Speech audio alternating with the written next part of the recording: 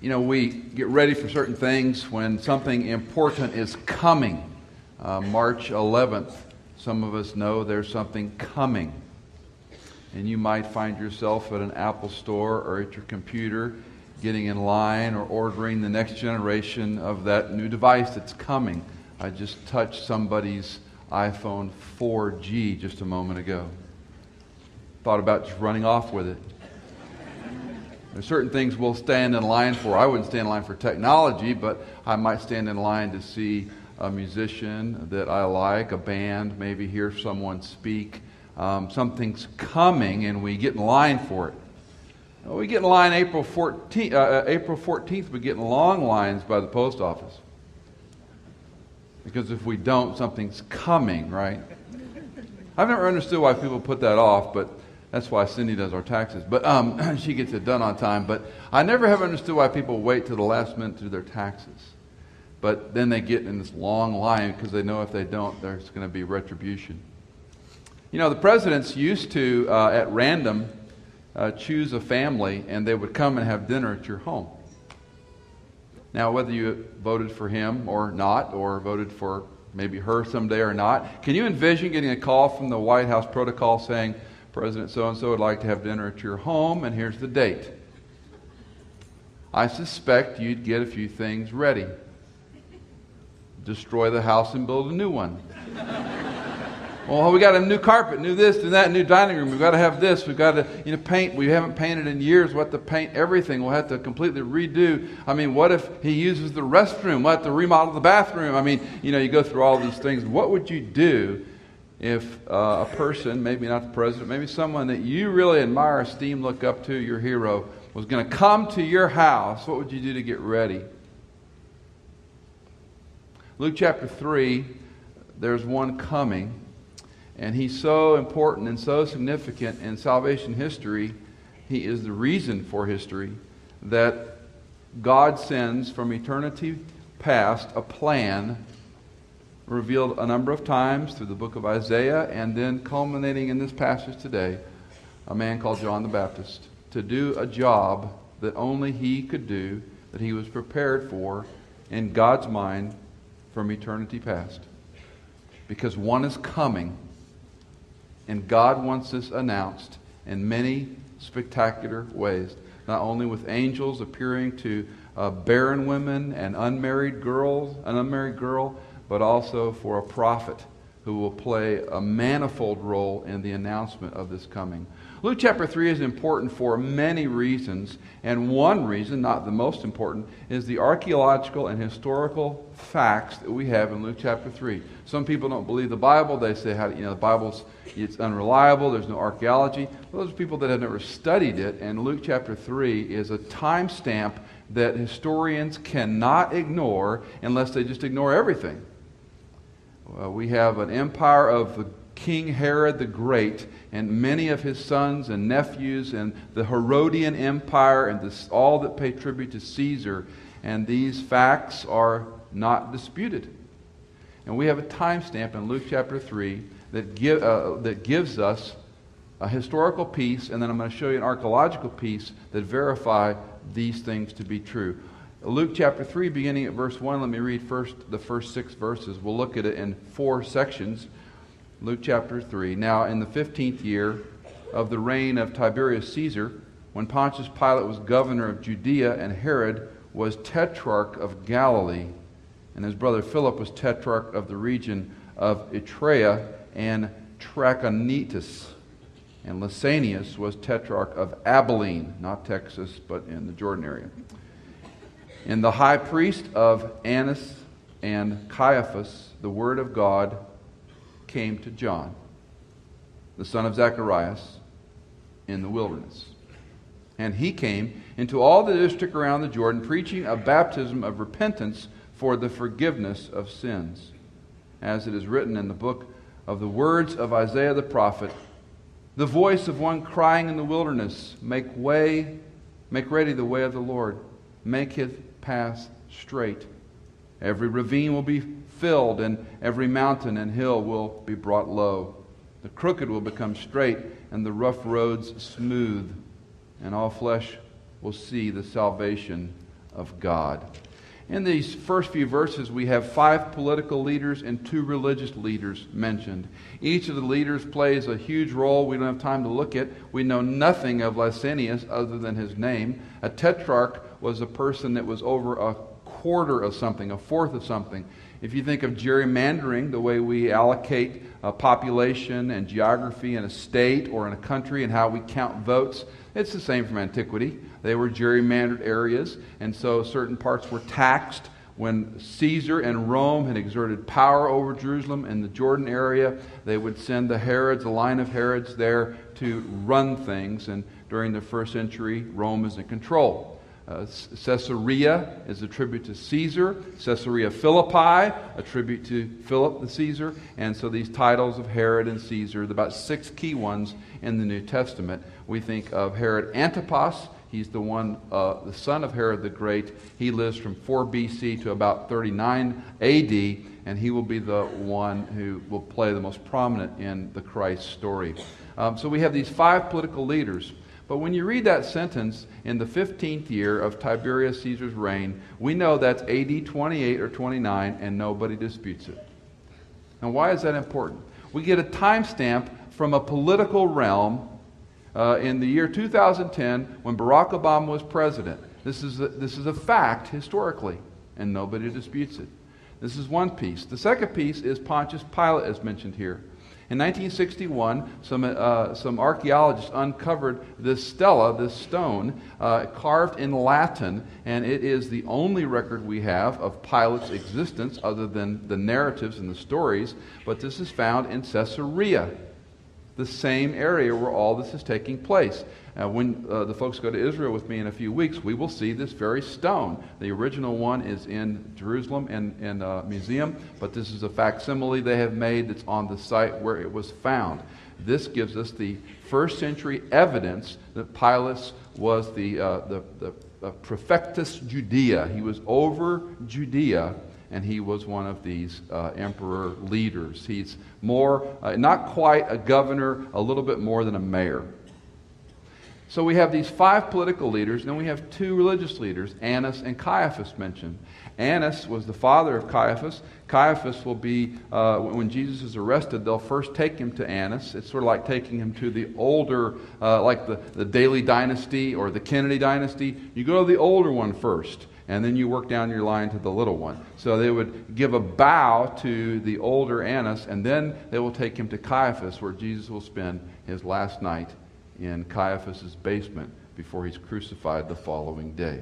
So the scene is set in chapter 3 of 2 timestamps, the legitimacy of Pilate being a real figure historically, no one disputing the fact that Herod lived at that time, and Tiberius. All these timestamps give us good historical and archaeological information that confirms what the Scripture has argued from all along. Now, the word of the Lord comes to John, verse 2.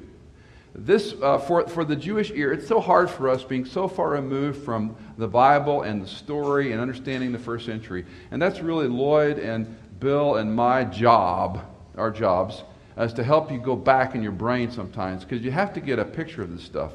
But when they would hear the word of God came, their brains would go back to, that sounds just like what happened with Hosea and Joel and Jeremiah and Amos. It's a prophetic call. And there are lots of ways the word of the Lord came to a person. We won't have time to look at those, but for example, he could have a vision. He could see God in a dream or a vision. He might have an appearance of Jesus Christ show up on the scene. We call him Christophanies in the Old Testament, where Jesus, pre-incarnate, talks to people. He shows up and he wrestles with Joshua, for example. So we know the word of the God comes to them. And if we pick up the storyline back in chapter 1, verse 80, you'll see John, the little boy, was a child who continued to grow and become strong and lived in the deserts, plural, until the day of his public appearance, and that's the day we're reading about now. So John, for 27, 28 years of his life, has been off the radar. Haven't heard a word from him, and now the word of God comes to John. There's 3 primary sections we're going to look at today, and then a brief one at the end. But the first 6 are the fulfillment of the promise of God. The verses I just read are given John the Baptist is going to speak this as his message, and he's going to quote from Isaiah chapter 40, and we'll look at that in a moment. John's message is to a Jewish audience, and John's message is this: repent and be baptized, because one is coming who's greater than I am. That's John's message to the first century Jew. Repent, be baptized, and repent. Baptism for repentance. We'll look at that in a moment. Because one is coming, and the one who's coming is greater than I am. John serves as a bridge. He is the last Old Testament prophet and the first New Testament prophet. In a sense, he's the last first New Testament prophet, because after him there'll be a prophet, priest, king named Jesus. So he forms this bridge between the corpus of all of Judaism as the one who comes out of the wilderness. The imagery is rich. Egypt comes out of Egypt, out of the wilderness. He called his son. Israel is in captivity. Out of the wilderness, I'm bringing my son. Jesus comes up like a tender shoot. All these metaphors are colliding in this one person, John. And he's going to come and give a message of repentance. Now, he preaches a baptism of repentance, and it's very important to understand John's baptism is unique. No one can be baptized the way John baptized at his day, because we weren't first century Jews. He's talking about people living in the Jerusalem, Judea, Jordan, and that valley. He comes from the north part of the Dead Sea. There's the Galilean wilderness, Judean wildernesses, the Jordan areas of the valley. And he wandered around there all of his life until this day. And he shows up preaching repentance. Now, repentance is a big word. It's often taught as changing your mind, and that's one of many meanings. In this context, repentance means change the way you were living as a Jew to a concretely different way of living, because one is coming who is greater than I am. Or to say another way, Jew, live like a good Jew, because your king's coming. This is the most important visitation you're ever going to see in your lifetime, my Jewish brothers and sisters. So get your house in order, because the president's going to have dinner with you tonight. Get your house in order, because your king is coming. And the way you do that is to come out and repent. And we'll look at what that means. Now, repentance in Acts chapter 5, verse 31, and in Acts chapter 11, verse 18, is a gift of God. It's very interesting. I believe salvation, I believe faith is a gift of God. God gives us the faith to believe in Him. Repentance is just the same in Acts chapter 5:31, Acts 11:18. God gives the Gentile the gift of repenting. In other words, repenting isn't just saying, I think I'll change and be a better person. So John's repentance is different than what we would call a New Testament repentance, but the idea is still the same, that we're turning from doing one thing to changing our mind, our attitude, but here concretely changing something very specific that can be seen, because this one who's greater than I am is coming. Now, he's a forerunner, and he's going to quote from Isaiah chapter 40. All the Gospels use this quotation about John's role. He's the one crying in the wilderness. If you sang Handel's Messiah, maybe as a kid in a choir, or as an adult or a junior choir, or you've heard the Messiah sung or have a recording of it, this is one of the famous passages Handel wrote. And he talks about the rough places plain, every valley lifted up, every mountain made low. And the imagery is a geographical imagery of a spiritual problem. So if you think of a high mountain being a picture of pride, it needs to be made low. The depravity and darkness of sin needs to be brought to light. The crooked means perverse. The crooked, perverse road of sin needs to be straightened out, because your king is coming. In 2000, Pope John Paul II visited Israel. And if you've not been over there, the Catholics got there early, and they put churches all over the countryside. And there's a church called the Primacy of Peter. And this is the church built where they think the approximate site of where Peter is restored. Remember, he denies Jesus 3 times, and then he's restored Jesus. Peter, do you love me? Do you love me? Love me? And Peter gets a little upset about that. Remember that? That's called the Primacy of Peter. So that geographic area, there's a church built there. And if you were to visit there pre-2000, you parked and walked down basically a trail with grass and weeds, depending on what time of year it was. Well, the Pope was going to go there, so the Israeli tourism department and the Catholics over there decided, we better make a nice road. So they built a beautiful parking lot and put it in a beautiful concrete stone curb thing that you walk, and now it's a nice level road instead of walking sort of in the Galilee and around the Sea of Galilee, sort of a muddy, dirty trail like a lot of it is. You actually walk on a nice piece of pavement. It's really kind of nice. They got it ready for the Pope. They cleaned it up. Geographically illustrates spiritually what the Jew needed to do. You need to get your spiritual house in order because one who is greater than I is coming. Verse 6, all flesh will see the salvation of God. This verse, and if you haven't figured me out by now, you never will, but I'm a very weird person. Just ask Cindy. I'm a very weird person, and even after 30 years of marriage, she is astonished how weird I am sometimes. But when I read that verse, the hair on the back of my neck sticks up. Because this verse it's not like Simeon in chapter 2, verse 30. My eyes have seen the salvation of the Lord. This is Isaiah saying, there's one going to come out of the wilderness, and all flesh will see Christ. Every knee will bow.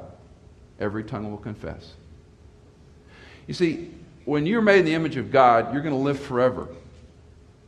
Some of you know the doctrine of annihilation. More and more people teaching that there's no hell. It's a figurative thing in the Bible. It's not literal. That hell's a bad place, but in the end it's all dissolved and it's annihilation. A lot of evangelicals have gone to this. That is heresy. And it's heresy for 50 reasons, but because you're made in the image of God, you cannot be destroyed. Your soul is eternal.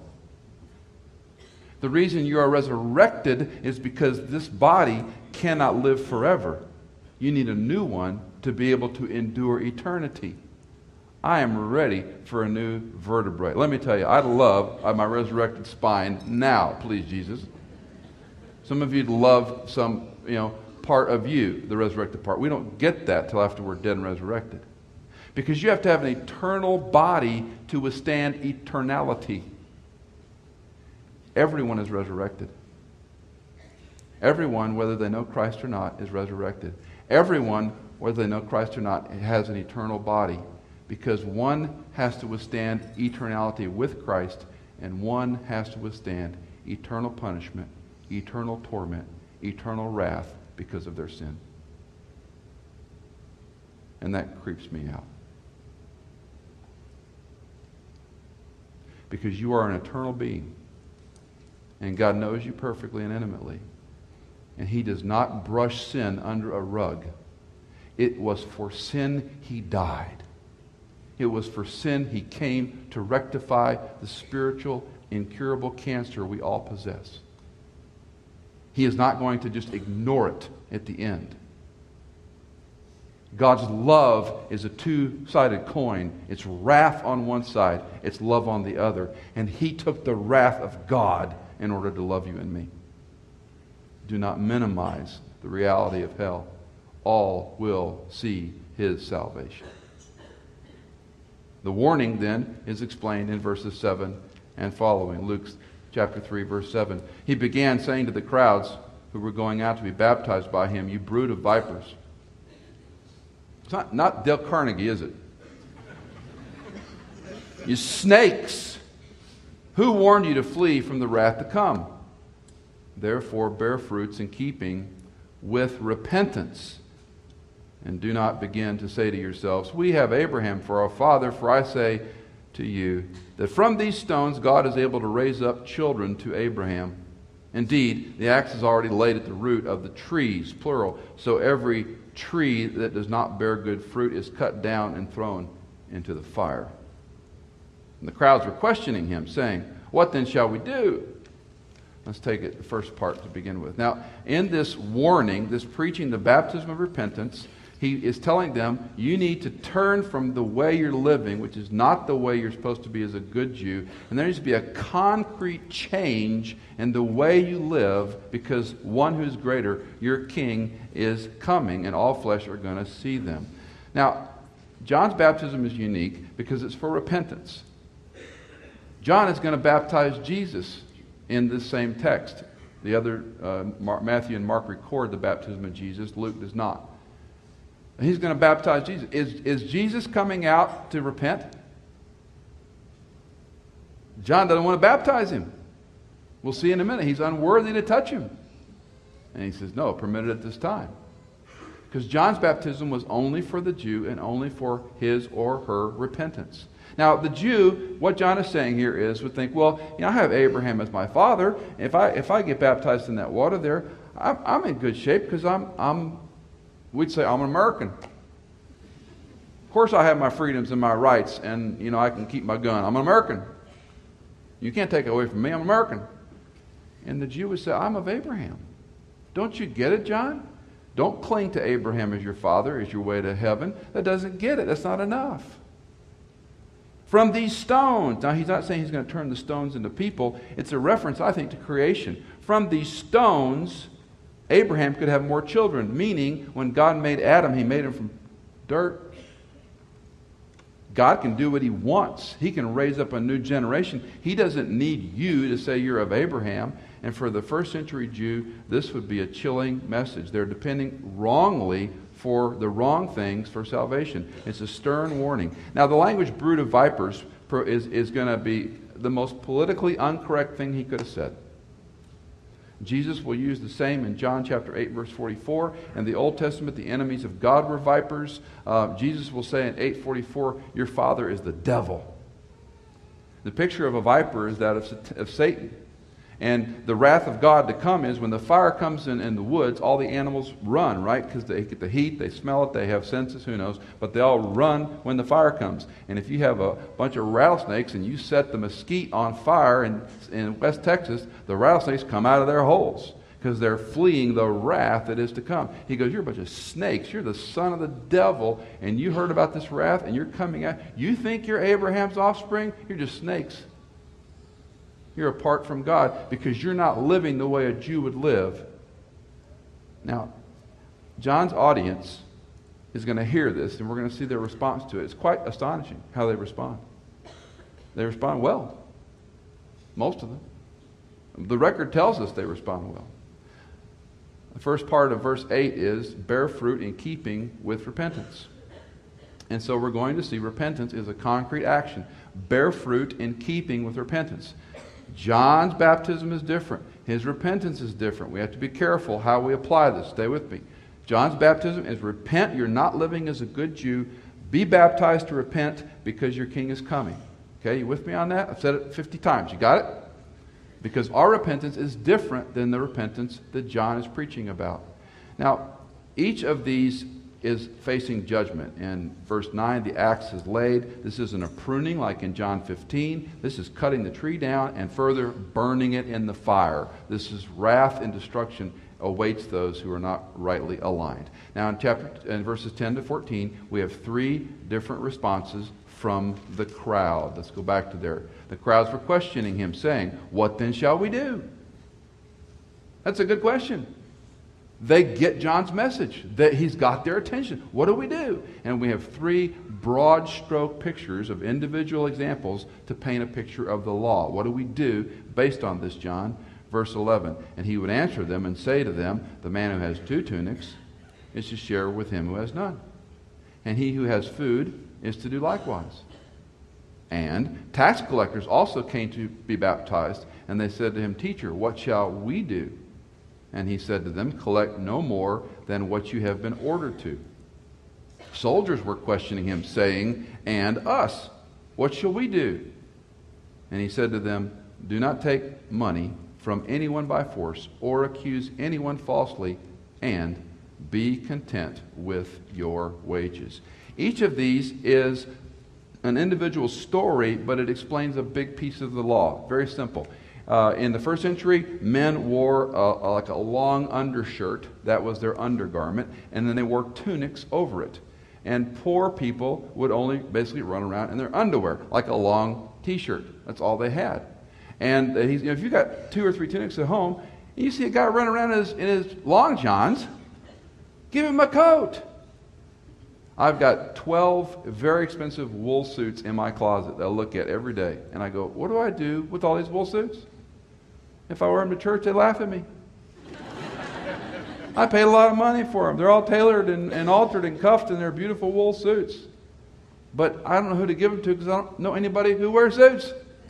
So if you need a suit, let me know. I got something you can pick from. I don't need those suits. I need a couple of things to marry and bury. Not the DC guy, marry and bury, but to marry people and bury people. You got to have a couple of suits for that. But you don't need 12. If you have a lot of food in your home and you see a guy in the trash piles, give him some food. What's the basic of the part of the law here? If you have something and you can meet a need, go meet it. Second is the tax collector. This one's interesting. Tax collectors are always looked down upon. They're like, IRS agents. Everybody hates them, right? Tax collector was empowered by Rome, by Caesar, to go and collect taxes from the landowners, the individual homeowners, the businesses, the farmer. Now, if you're a tax collector and you're empowered by the government, and let's say he can take 10% tax from you, you have to pay it. If you're a tax collector, are you going to go try and visit 30 dirt poor farmers or the people who own the land? It's just the same as today.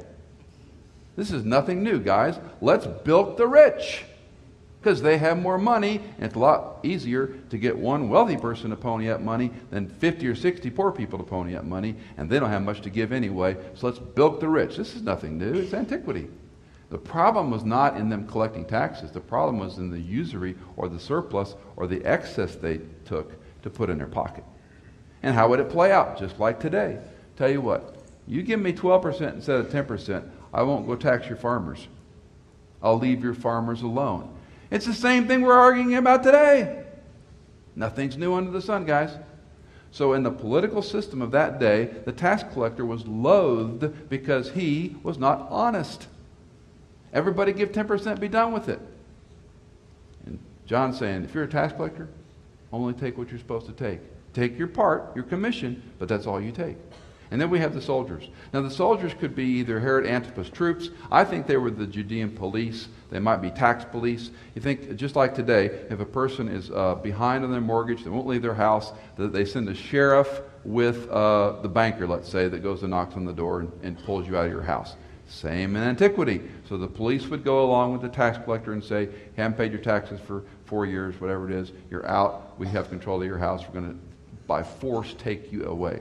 Now the information to the tax police or these soldiers is interesting. He says don't financially harass people. Secondly, don't accuse them falsely. And this word in Greek is a fun word. It's the word we get in English, shakedown. A shakedown, think of the Chicago mobs in Al Capone's day. If you don't give us money, we're going to come shake you down, we're going to burn down your business, or we're going to kill your wife and children. That's a shakedown. So you better give us money. Don't shake them down. And thirdly, interestingly, be content with your wages. Now, the bigger picture here is Jews are coming out because they hear this crazy guy John preaching, repent because your king's coming. Be baptized to demonstrate a change because your king is coming. And they're responding. And then what do we do? What do we do? What do? You follow the law. That's the summary. You're a Jewish people. Your Jewish Messiah is coming. You should turn and be baptized to demonstrate that. A concrete change. And it looks like this. Take care of people in need. Don't take more taxes than you should. And if you're a person of authority, use that authority within the realm of its authority and don't abuse it. The coming one in verses 15 and following. The message strikes a chord. It strikes their hearts. It strikes their heads. And look how they respond. Now the people, verse 15, were in a state of expectation. And they were wondering. Luke likes these words. Wondering, pondering things in their hearts. He likes these words. They were wondering in their hearts about John as to whether he was the Christ. And John answered and said to them, as for me, I baptize you in water. The one is coming who is mightier than I. And I am not fit to untie the thong of his sandals. He will baptize you with the Holy Spirit and fire. His winnowing fork is in his hand to thoroughly clear the threshing floor. You hear the judgment language? He's going to clean it out. He will gather the wheat into his barn, but he will burn up the chaff with unquenchable. Never goes out. All the metaphors and explanations of hell are ongoing. Unquenchable fire. So with many other exhortations, he preached the gospel to the people. The coming one is not him. They think this might be Jesus. He says, I'm not him, but the one who comes is mightier. I'm just baptizing you with water. As for me, I'm not fit to touch the guy's sandaled foot.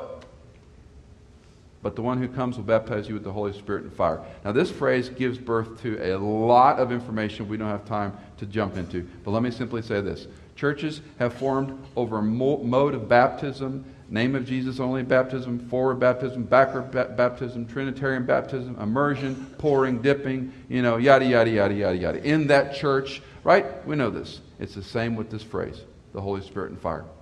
Biblically, it can mean one of two things, I think. One, it's one action. When you trust Jesus Christ, the Holy Spirit indwells you.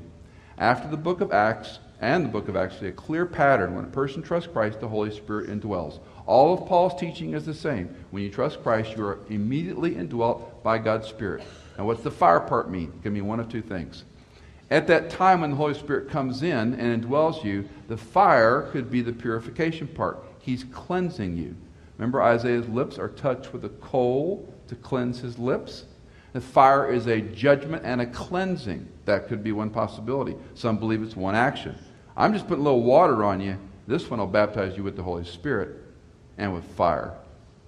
Or it could be two separate actions, which many believe. If you want to look this up, jot down Malachi 3, verses 2 and 3, and Isaiah 4, verses 4 and 5. Malachi 3, 2 and 3, and Isaiah 4, 4 and 5. Those verses would argue that the Holy Spirit has come, but there's a future judgment of fire, and that would be the Holy Spirit's role in the eschaton at the end of time when Jesus returns. So either one has good, valid biblical legs, but the fire gives us an image of all kinds of things, and churches are birthed out of these phrases, and we need to be careful with a consistent biblical theology. Well, basically, Christ is going to come with the Holy Spirit and fire. I'm just putting some water on you. My baptism is only for a very short time. He's now imprisoned, verses 18 to 20. So with many other exhortations, he preached the gospel to the people. But, in contrast, he exhorted the people, but, verse 19, when Herod the Tetrarch was reprimanded by him, he reprimands the king. This is not a good thing to do, by the way. Because of Herodias, his brother's wife, and because of all the wicked things which Herod had done, Herod also added this to them all. He locked John up in prison.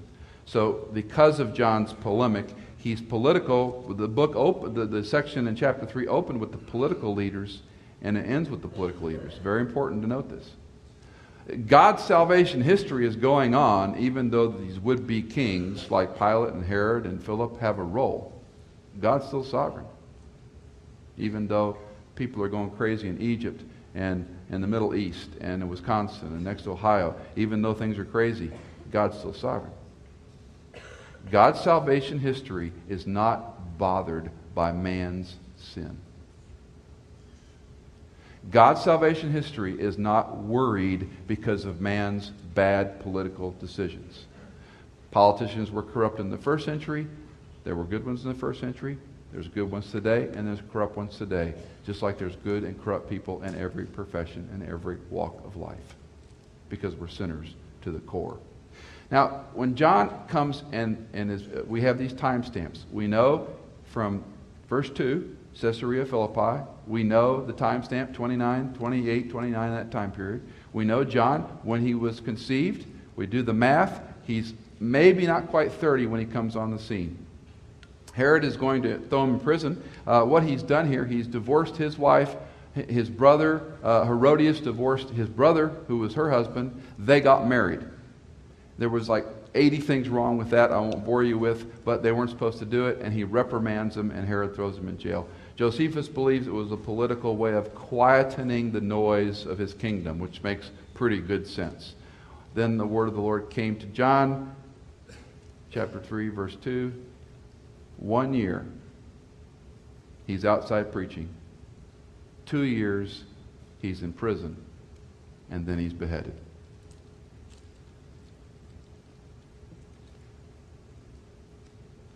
And Jesus said, there's nobody greater than John. Boy, our life looks different, doesn't it? Why is John isolated out in such a way? From eternity past, God had a plan for this man. Jesus says, nobody greater than John. Why? Because John got it. John was chosen. John did what he was supposed to do. John's going to be in prison for a while. We'll see in the Gospels where he will wonder if this is really the right one. That's a sermon for another time. But all this is to prepare for one who's coming. Now let's make an application that's a big bridge. It's a big step. Stay with me. This was to the Jew in the first century who was going to get ready because the Jewish Messiah was coming. But if you're a believer in Jesus Christ, there is a form of repentance. Not John's, but there is a form of repentance that frankly we're very poor at. I can feel the neuroscience already going on in the room. Because we're all sinners who toy and coddle certain sins. It's like catnip. We do it for a while. We go crazy with it. It makes us guilty. We go and ask for forgiveness. We fight it off for a little while. And then we get back into catnip. Not a person in the room doesn't have a form of catnip. Repentance is not just a mindset change. It's a gift of God, just like Lloyd so well always preaches. You can't do anything in the flesh. It's the Holy Spirit's power that changes and transforms us. The flesh fails always. Cooperating with God's Word and God's Spirit and the sharpening of God's people, we can change. Your intimacy with Christ is your best preventative to sin. Mark it on a map. The closer you are with Christ, the less sin's affections have on you. The further you are away in your time in the Word, your time in prayer, your time with other believers, the further you are away from that, the more you're into sin. It's an algorithmic fact. The closer you walk with Christ, the shorter account you and I keep of our sins. Right? We all know this. What is repentance for the believer? It's a lot of things, but simply it's this. I'm going to give you this, your so what. Right now, there's a sin you need to repent of before God. And you need to ask Him. And I'm not talking about this victory over sin and sinless perfection nonsense. I'm talking about a characteristic issue you struggle with that if you did it 30 times a month, what if you only did it 3 times a month? Is that progress? I think so. Is it perfection? No. We'll never be perfect. We'll always struggle with sin.